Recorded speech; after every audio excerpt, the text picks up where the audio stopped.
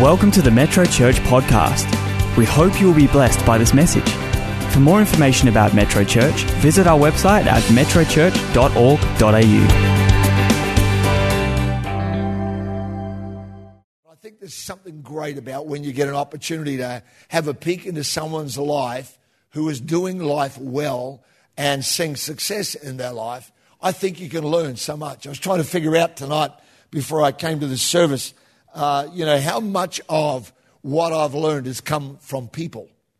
And I kind of figured that probably it's about half has come to me just in worship or in prayer or in seeking God on my own, but at least 50% of it has come to me via somebody else. And so that's why I'm excited about this panel tonight that's going to give us some insights in this month on Grow. Pastor Hayden Glass is going to lead that. So give Hayden a big hand. He'll introduce the whole panel to you. That'll be great. Thanks, Hayden. A big hand. Cool. Awesome. Thanks, Pastor Jeff. How you all doing, church? Thanks, Leo. Give Leo a round of applause. He's had a big day today. There's been lots going on. Hey, why don't we introduce and welcome our other panel members. As Pastor Jeff said, it's great to hear from different people and different perspectives. So first up, let's welcome Natalia McCraw.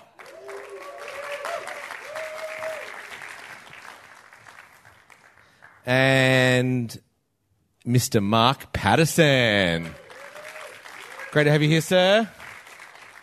And Nikki, last but not least, let's welcome Nikki Blaine as well. Great. How you all doing? Great. Good. We're just going to pretend that they're not here. Okay.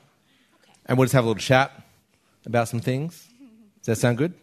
Sounds great. Yeah?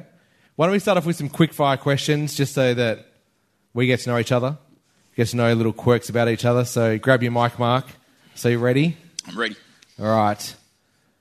We'll start with Nikki. We'll go this way a few times, then we'll go back the other way. What's your favourite movie? Madagascar. Yeah? Mark? I'll give you 3. Oh. Value 3 for 1. Okay. So, Waking Ned Divine, the best of British comedy. Okay. Gilded Cage, the best of French comedy. Yeah. Red 2, the best of American comedy. Wow, you're so cultured. I don't think there's any cultured about Red 2. I'm picking The Lion King. Oh, The Lion King. Yeah. Can't take it. The only movies I watch over and over again are Christmas movies. So I would say Elf, Charlie Brown Christmas, and maybe Love Actually. There we go. Nice. Nikki, finish this sentence. When I grow up, I want to be a ballerina. Is Nikki's mic working? Hello? I want to be a ballerina when I grow up. Yeah. Still want to be a ballerina? Definitely. Yep. Mr. Mark, what do you want to be when you grow up? I want to be young again. Oh, okay. We'll let you know how that goes. Natalia? Oh, I just wanted to be someone who signed off on papers. That looked cool. Yeah. So, maybe. What was the last book you read? Notes on a Nervous Planet by Matt Haig's. Oh, okay. Killing Kryptonite, John Bevere. Okay. Letters to My Daughter by Maya Angelou. Oh, very good. All right, you can go first this time, Natalia. What's your standard coffee order? You walk in, they say, can I get you a coffee? What is it? Just a flat white. Flat white. No I'm sugar. a flat white as well. Strong flat white. Or I believe a short Mac topped up, which my barista tells me is exactly the same thing. Don't order that in the US. They'll just look at you like an alien. I go for a batch brew. If they don't have one, I get a long black. A what? It's a batch brew. You should try. They're actually quite good, Mark. You should try one. I will. Yeah, batch brew. Is that a coffee? Yeah, it's coffee. Okay. When you're in a car on your own, what's your go-to dance song? On my own. So Yeah. no kids. Yeah. Latin music. Okay. So probably Shakira. All right. Yeah. Hips don't lie. There we go. Yeah. Waka waka. Mine's Whitney Houston. I want to dance with somebody. Yeah. I generally don't dance in the car, but if I was going to, it'd probably be the Bee Gees. Okay. Bee Gees. I'd go Mr. Brightside by the Killers. Okay. Yeah. What was the last gift you gave someone? Pair of shoes. Okay. Very good. It was Kylie's birthday, so it was makeup. Mine was probably cash because I'm useless at buying gifts. Okay. Should put you on my birthday list. I bought Luke a smartwatch for his birthday on Friday. Oh, yes. Happy birthday, Luke. Yesterday. Won't tell you how old he is because then you'll know how old I am. Well, if you wrote an autobiography about yourself, what would the title be? Oh, I really like Michelle Obama's title, Becoming. I thought that was so good. Yeah. So can I just steal it? No, Yeah. Becoming V2 or something like that? That's it. Mine would be I Just Said Yes. I haven't thought about this one. It'd probably be something like he was a stubborn old coot. I don't know, something about dancing through life or movement through life or something like that, something to do with ballet. Yeah. Hey, Nick, what's your most used emoji on your phone? Ooh. This one. Face palm? Yeah. That one. You're looking at me like you're not sure that I actually know what an emoji No, is. Mark, I know you are up with technology and you're on the cutting edge of things. I know you know what an emoji is. Purple heart. Purple heart, okay. Mine's this one. Okay, that one. Yeah, mine's probably the thumbs up. Yeah, thumbs up. Cool. If you were stranded on a deserted island, who are 3 people you'd like to have with you? My husband, my Good son, answer. and my second son. Done. Mine would be Kylie, and then it would be probably Alex, and then Matt Damon, but no, huh? How many you got? You can have 3 people. Carry on. And Matt Damon, but in that movie, that when he was that guy, I can't remember the title of the movie now. Yes, Jason Bourne. Matt Damon as Jason Bourne. There you go. That would be my 3. I'd probably have my wife. Oh, good answer.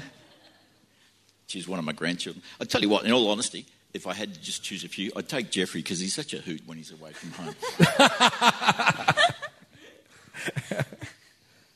So just Jeff and Andrea? Oh, look, someone who can cook really well. Yeah. Okay.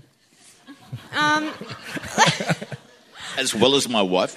I saw you. You're a naughty man. So that she doesn't have to cook, though, isn't it? So she can enjoy the food. Yeah, exactly. I think I'd take my fiancé Luke and my best friend Nicole and maybe Bear Grylls. I feel like he would get some stuff done. Okay, Bear Grylls. Yeah. Okay, last one. If you had the opportunity to go to the moon, would you? And why? No, I don't think so. No? I like looking up in wonder rather than knowing what's there. Okay. I probably would because I love pushing the envelope. Yeah. I'd do it. Yeah, I reckon I'd go just to check it out. Yeah, I would go. I think there's a series right now with astronauts that have actually gone and they're giving their vantage point on what the Earth looks like.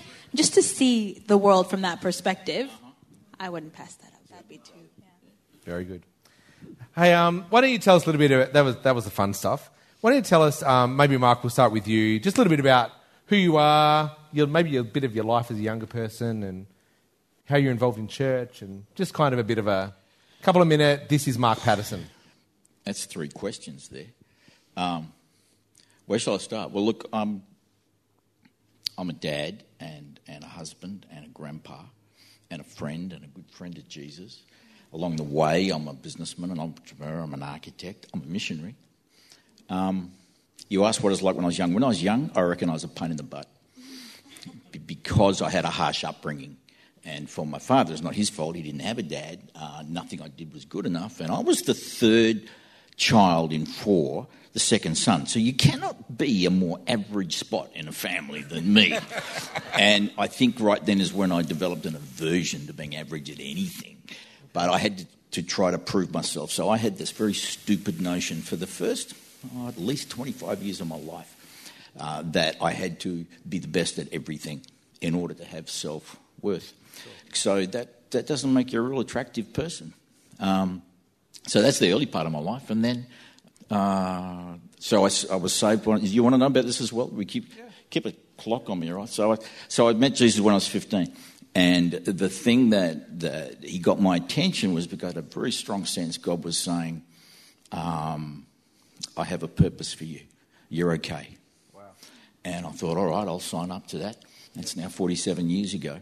And what I had to learn for the first maybe 15 years of my walk with God was I had to reframe my perception of what a father was. Wow. And once that changed, then we're off. Wow. here we are.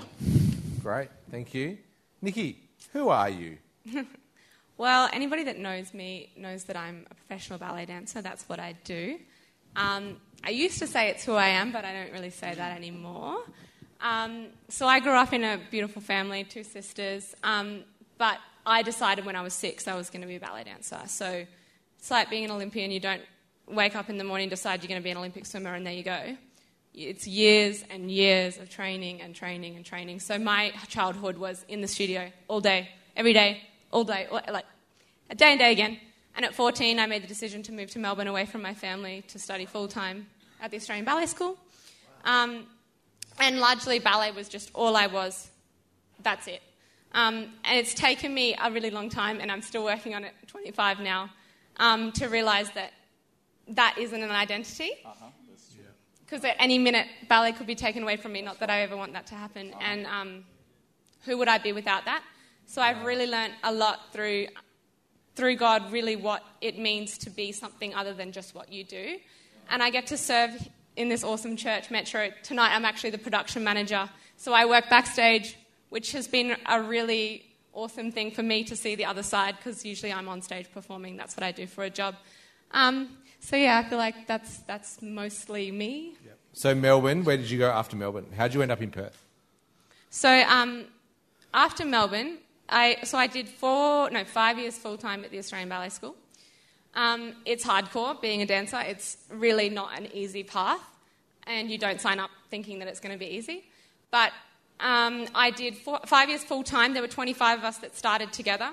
10 of us graduated, so 15 dropped out. Wow. 10 of us graduated, and 5 of us ended up with jobs at the end of it. So I graduated school, and it took me 2.5 years to find a job as a dancer. That meant working in cafes, supporting myself, doing every little job that I could just to try and get through. What did I do? I babysat, I taught, I did all these weird things that I didn't want to do just because I knew that I was going to get a job eventually. And then I travelled all over the world doing auditions. I did 39 auditions before I got my first job. So talk about rejection making you stronger. And I finally got my first job at the National Ballet of Canada in Toronto.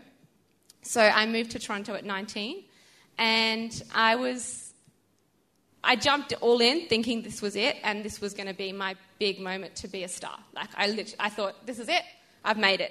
1 year into the company, and they said, we don't have a contract for you next year. And so that was devastating again, to start again really at the place of, and it was coming back to me, all these auditions where I'd failed again and again and again. And I just went, God, I don't know what I'm going to do. I'm on the other side of the world. My family live in Brisbane. I don't have any money. And then you'll never believe, I was on Facebook scrolling through and it came up, Western Australian Ballet are holding auditions in New York City. And I was like, that's weird. So I clicked on it and it turned out to be in my holidays. What are the chances? I flew to New York and got offered a job on the day, and my relocation was paid. And I moved to Perth, and here I am, my 4th year in the company. And I did not intend of being in WA Ballet. I thought I was going to be in a big star in the Royal Ballet, but I've learnt so much. And sorry, I'm rambling. But what I've learnt most about being back home and back in Perth is that it's okay to be settled somewhere, and it's very important to have yourself anchored to something. I used to think that I wasn't successful unless I was running around like crazy. My life was in a suitcase. I could leave at any moment. I'm free. But it is so important to have yourself grounded and connected and anchored in a church, because you won't get very far on your own. Wow. Hey, thanks for sharing, Nick. That's great. Really good. Yeah, give a round of applause. That's amazing. Well done. Congratulations. Natalia. We're skipping you. We're going straight to me. Yeah. Well, so who are you? I am a first-generation American, so that means my parents are foreign-born. So my dad is from Guatemala and my mom is from Mexico. And I was born in Dallas, a suburb of Dallas called Grand Prairie. And so I grew up speaking Spanish at home and learned English at school, like a lot of kids that moved to a new country. But with very much this, American dream, you are so lucky to be here in this country, and you can, if you work hard, if you study hard, you can do anything. And I think my parents really instilled that in me, because they didn't have that. If you, grew up in their countries, it was really hard to get out of your socioeconomic status. And So I think that really framed my worldview, is just to not take that for granted. So from there, I went to school in Texas. I went to university, studied international relations and economics, and then French. I was learning French, never thinking it would amount to anything, aside from that I enjoyed speaking it, and it was a bit easier because I spoke Spanish as well. And my first job, I studied abroad, I should say that, in France, my junior year of university. And I had met I didn't know it at the time, but my husband-to-be when I was in high school. And I just was, I was going to be abroad. And that was something that very early on was, a desire in my heart, and something that my grandma had spoken over me when I was really, really little, before my family even knew Christ. And so I just grew up with this international mindset. And so I studied abroad, graduated, and thought, what's the first job I can get overseas? And it was to start this business school in a vocational college in Thailand. So I moved to Bangkok. And I remember telling people in Texas that I was moving to Thailand. They would say, Tyler, Texas? What are you going to do in Tyler? I said, no, Thailand, it's a country. So I went to Thailand. I was there for a year, and I really loved it. I think I love teaching, and that's something that really, I wasn't expecting it. It stuck with me.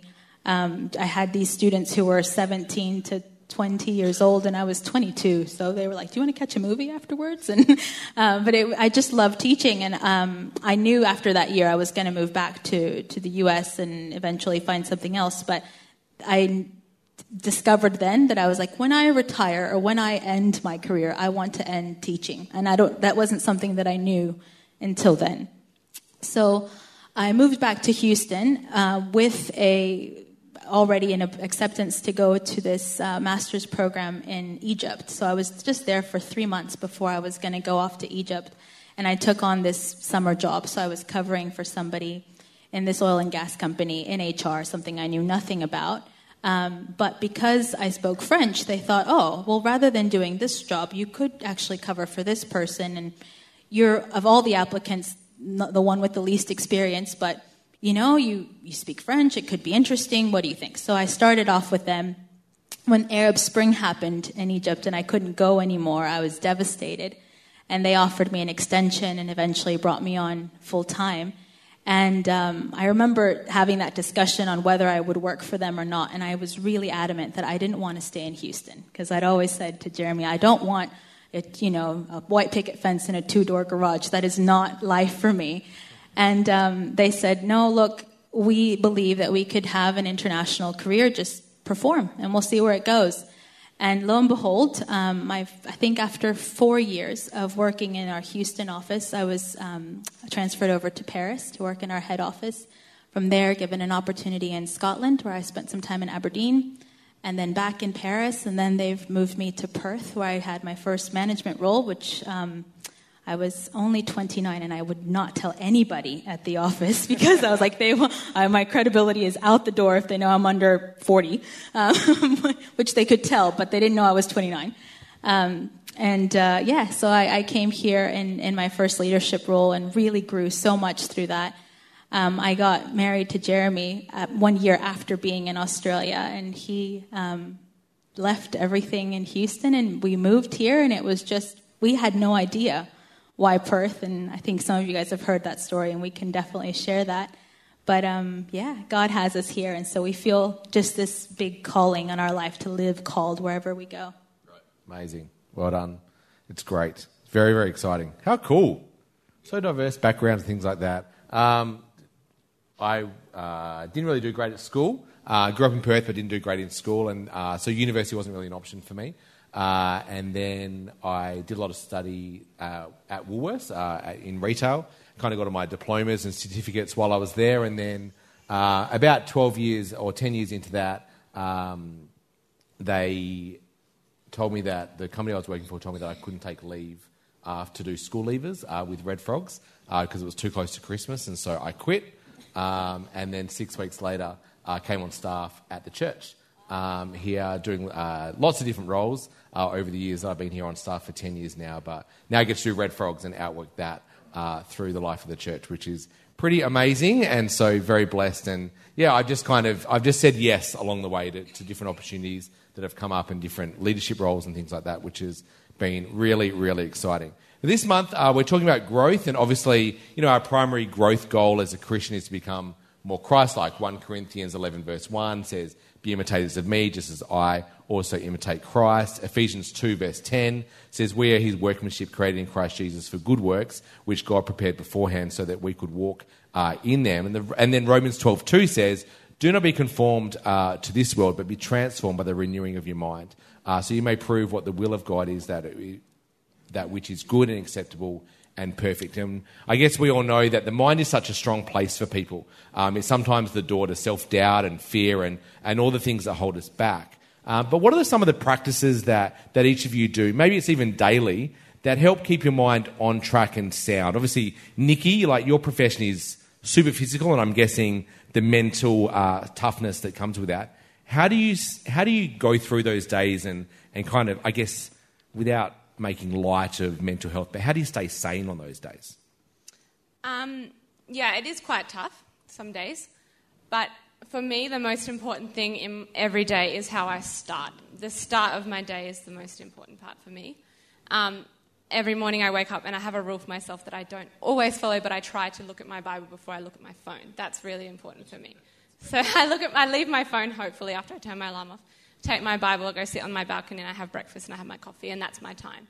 Then when I get to work, so we start rehearsals at 10 o'clock, but once we start rehearsals, it's not like, ease into your day. No, it's like, whoosh, go.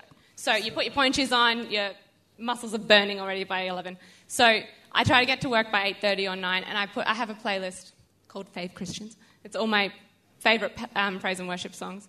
I put it in while I do my Pilates in the morning. We have a gym in our building.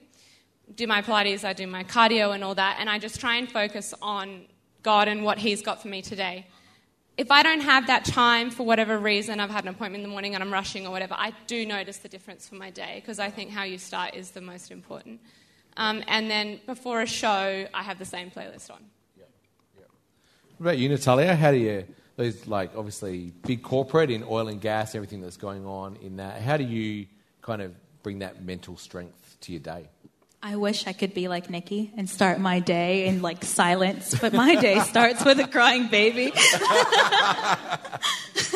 So I think I know, maybe like a lot of people, I take time to wind my mind down before I can actually go to sleep. And in that time, when I'm lying in bed, I feel like God and I have the best discussions, because it's just the way to not only just talk about the day, but just listen. And just get revelation about what's going on. And I think for me, especially with whatever's happening at work, it seems like such a big deal in the moment, and we can get so caught up in ourselves and our environment. But when you just focus on God, you zoom out and you realize how big he is and how small we are. And there's something really divine about realizing how small you are. And you just go, first of all, none of what I'm concerned about is actually big to God. I serve a mighty God. And if that doesn't keep you sane, I don't know what else does. You just realize the power of God. And you say, God, I just want to do everything I can in my little role to honor you.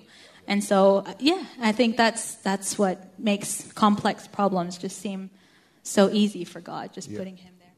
Yeah. What about you, Mark? There's those days when you want to press, I don't know, I'm guessing there's those days where you want to press snooze one more time, and the days where it's a bit slower to get started. How do you... You don't know me very well. Well, of course, I get up at 5 to start my dance rehearsals. Actually, it's not a problem for me to get up early. I hate sleeping in. Yeah. So I'm just a morning person, so I start really early. Yeah. What do you want to know, sir? What's some of your I guess... your practices to centre... How do I keep... Yeah, okay. Well, I start my day very early, usually when I'm still in bed. Well, always when I'm still in bed, because by then my mind has wound down. We have great conversation with the Lord. Then I get up, whatever I'm doing, whether I'm in the gym or walking or making breakfast, then usually my wife is catching up on a beauty sleep, which she's allowed to do, so I'm on my own. We both of us always have breakfast with our Bibles. That's our... there's nothing religious about that. It's just that every day I have breakfast. So that's just become a habit with us. How do I focus? Well, I just consider, perhaps because I got a little older, I treasure every day. And it's not that I'm about to die, but it's just that I realise that... You ask my wife, what's a bad day for Mark, and she won't tell you that my bad days are the days when I have the most problems and dealing with the most difficult people. She will tell you Mark's bad days are the days that I'm neither refreshed nor I've achieved something. Okay. So I want to make every day count. Yep. I really value the fact, we live in Les Moody, my office is in West Perth. When I'm going in the office, that's about 40 minutes drive, and some people say, that must be terrible. I think, no, actually, I really enjoy it. That's usually my time as well when I'm talking. Now, you don't want to build your Christian life on the conversations in a car, okay? That's not what I'm recommending, but nonetheless, it's a great time for me to focus, and as Natalia said, just help God. Often I'll pray my prayer to God, apart from asking him, will you give me for today? Just for today, I need the wisdom, grace and favour to succeed today. Wow. But I'll ask him for perspective. Yeah. So by the time I hit the office and start making calls and meeting people, then I'm more centred on what's important to God. Yeah. So that I'm a pretty emotionally stable person anyway, but when I'm leading, I want to make sure that I'm always leading from a very solid, even base, because if I ever make decisions or deal with people on the basis of my emotions, I can hurt them. Yeah. That's a long answer to the question. But I start dance exercise about 5. Okay, great. Obviously, you did an architecture degree back in the day. Since then... Back in the day. Well, we had pencils. And obviously, you're now not in architecture anymore. You're in architecture of lives. They struck me off, yeah. What have you done to keep your training up and your education and your self-education to learn the different things in the different aspects of the roles that you've moved into? Wow. Okay. Strictly speaking, if you're asking about my profession, what do I do to keep my skills up? Well, they actually struck me off because I didn't keep up with my PD because I'm just a bit of a rebel. But what do I do in life generally? Well, I read a lot, I think a lot, I mix a lot with people who are going to stretch me. Yep. So I'm quite deliberate. I don't want to sound cold-hearted about it. We've got lots of friends, but I'm quite deliberate about making sure I'm in the space, in the world of people who are going to stretch me in the direction that I believe God's building me. Yep. What about you, Nikki? Obviously, again, quite a physical thing, but is there more theory-based things that you've had to learn along the way about ballet? Tell us about how you've kind of done education in your career. So I didn't have a typical education. At the Australian Ballet School in grade 10, 11, 12, we did English, but that was the only sort of core subject we had to do. We studied psychology, drama, music, and something else. Art, maybe? Something related to arts. So it was never really that based around academic, formalised academic. But I actually love the academic side of things. So, I actually have taken on a Bachelor of Science at the moment because I've decided that when I when I retire from ballet, I want to do radiography. That's just something that I'm trying to stretch my mind to do. And I find that when I'm busier, I'm more productive. So when I fill my time, I'm actually more productive. Great. What about you, Natalia? What's your professional development kind of been for yourself over the years since leaving uni? I think I really liked being a student, and I think part of it is because my parents never gave me a choice. Like, going to uni was a gift, and you must, and that was it, because they didn't get to go through school all the way. So for me, the reason when I graduated and went into teaching, I loved it because I was still a student. I had to prepare for, every class that I was giving, and I think I always want to be a student, and that's something that I will carry with me always. And so whenever I have an organizational development issue, I research. I go and I say, okay, what are others doing? Or I'm listening to podcasts about leadership or, cutting edge HR practices, because I really want to be inspired and constantly feeding myself, my mind, and the same way feeding my soul with things that, help me be able to pour into others as well. Yeah, great. In business, there's an age-old saying, if you can't do it, delegate it. Pretty sure I've heard you say that once or twice, Mark. But we all know there's things that we have to learn to do. There's things that maybe we're not good at the first time, but we can't delegate it. It's our responsibility that we have to do. Do you want to share something that's kind of been a real challenge you've had to overcome in that business and work sphere? So you want me to share a challenge that I've had in the business and work sphere? This could take a little while. We're talking about growth. We're talking about delegation. Yep. Can I just, because we're in the middle of an election period. Anybody know that? That means that I don't have to answer the question you just asked me. Which seat are you running for? Look, delegation. I was chatting to Natalia a little earlier, and delegation is one of those things that I see many leaders don't do very well. I crudely call it dumping. That's what most people do. I consider delegation one of the most powerful tools that a leader has, and it's also one of the most powerful things we can do ourselves to grow our life. So whenever I delegate, there's a whole lot of rules, if you like. So, for instance, I will never, ever, ever delegate something because I don't want to do it. Ever. I figure if I'm not prepared to do it, then I'm going to ask someone else to do it. But anyway, I'm not going to preach. When I'm delegating a task or a responsibility, it's only ever partly about the task or responsibility. Sure. It's also equally partly about me giving an opportunity for someone to step up. I love it. I love it. Why do I love it? Because probably that's what I want. You know, I love people to give me something to do, explain the why behind the what, and let me do it because I want to grow into it. So I just love doing that. So what mistakes have I made? That's not really what you asked. I've made tons of mistakes. Tons of them. Gosh, that should be my book.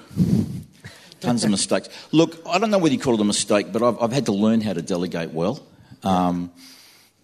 Some people who know me would say, have said to me, Mark, you're a micromanager. Well, they're wrong.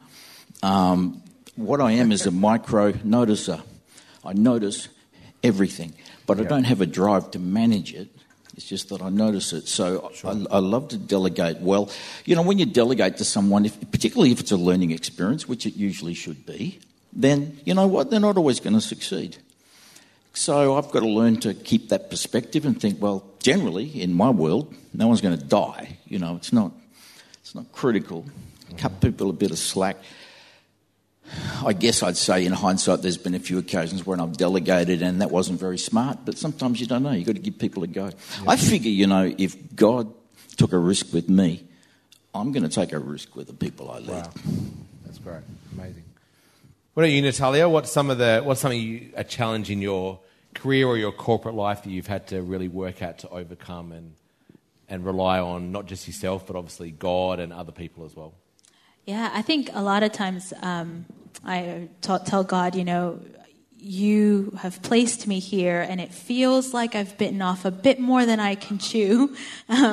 But God, you've placed me here and, you know, you equip those that you call and I just have to trust God in that moment. And so for me, it's just coming back to God and saying, okay, this feels like too much for me. And I know that growth actually hurts. So growth spurts hurt and it's painful. And I just want to make sure that in that I'm growing the right way because we can just grow diagonal or sideways or whatever.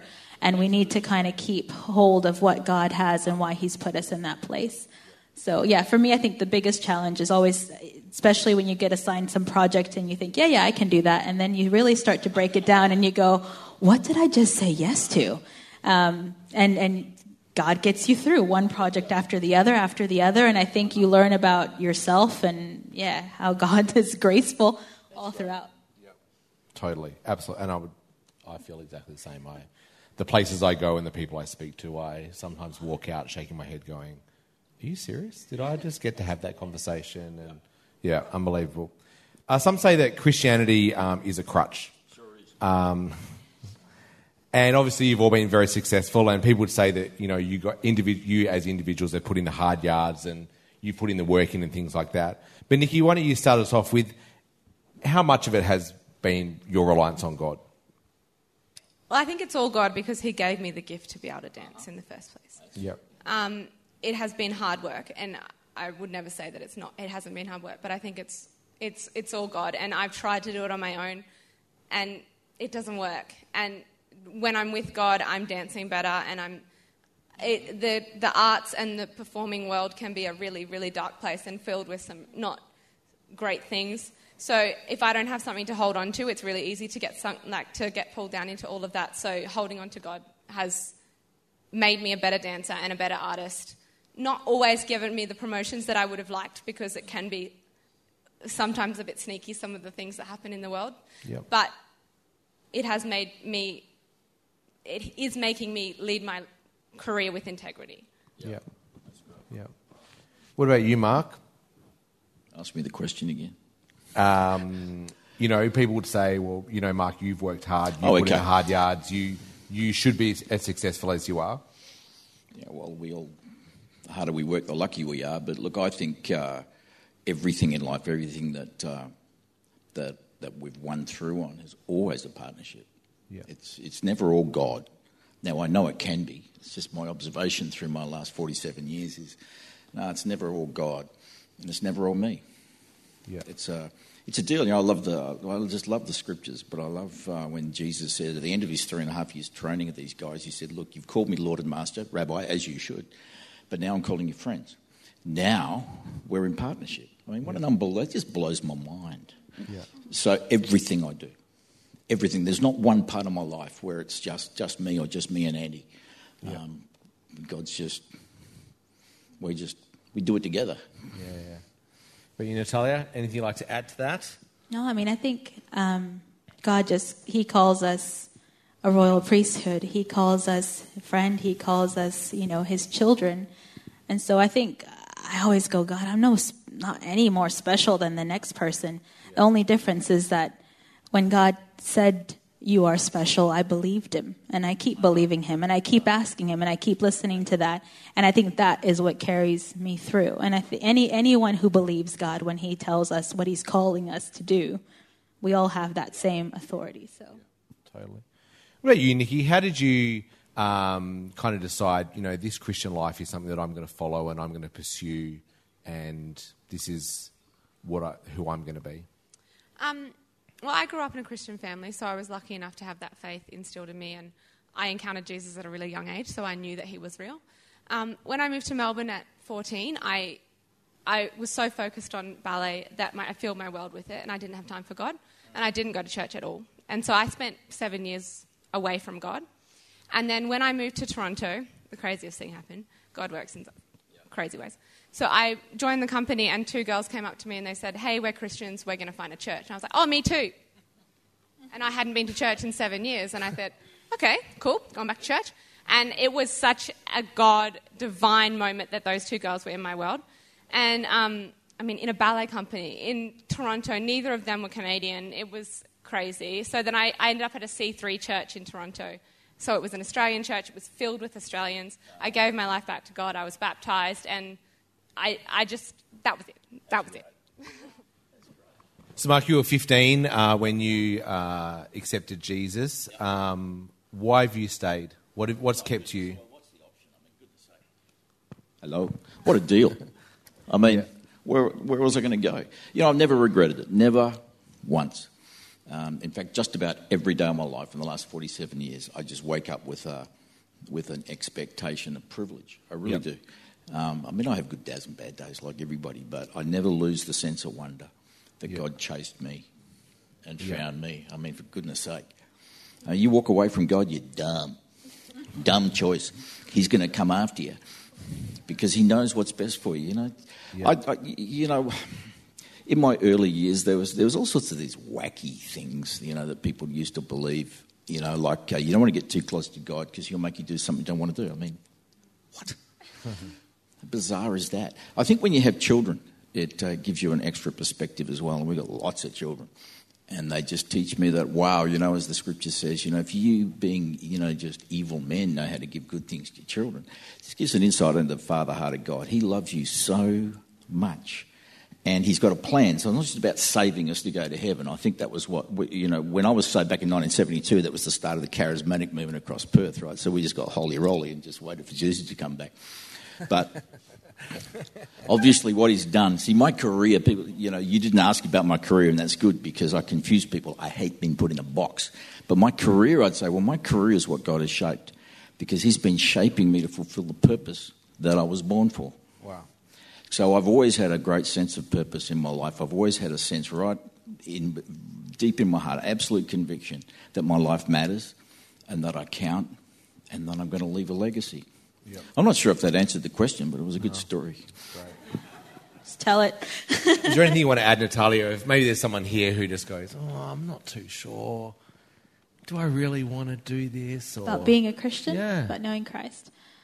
I mean, I think it's for anybody who has come to know Christ will tell you it's one of the most life-changing things that will ever happen to you. And I think it gives you, again, that sense of meaning and purpose, but so many things that maybe didn't make sense before all of a sudden do. And I think you cannot live, you will always have this void and this constant search for completeness that you cannot have without God.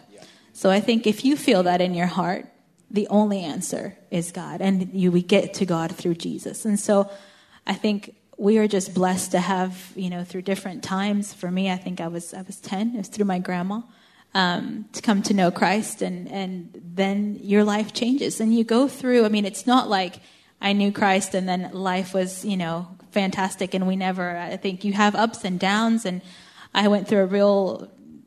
I don't know, intellectual phase in uni where I was looking at the Bible like a textbook and saying, is this historically correct? And, at the time that might have been real, but today, is that true? Or is this just a story from the Hebrews perspective?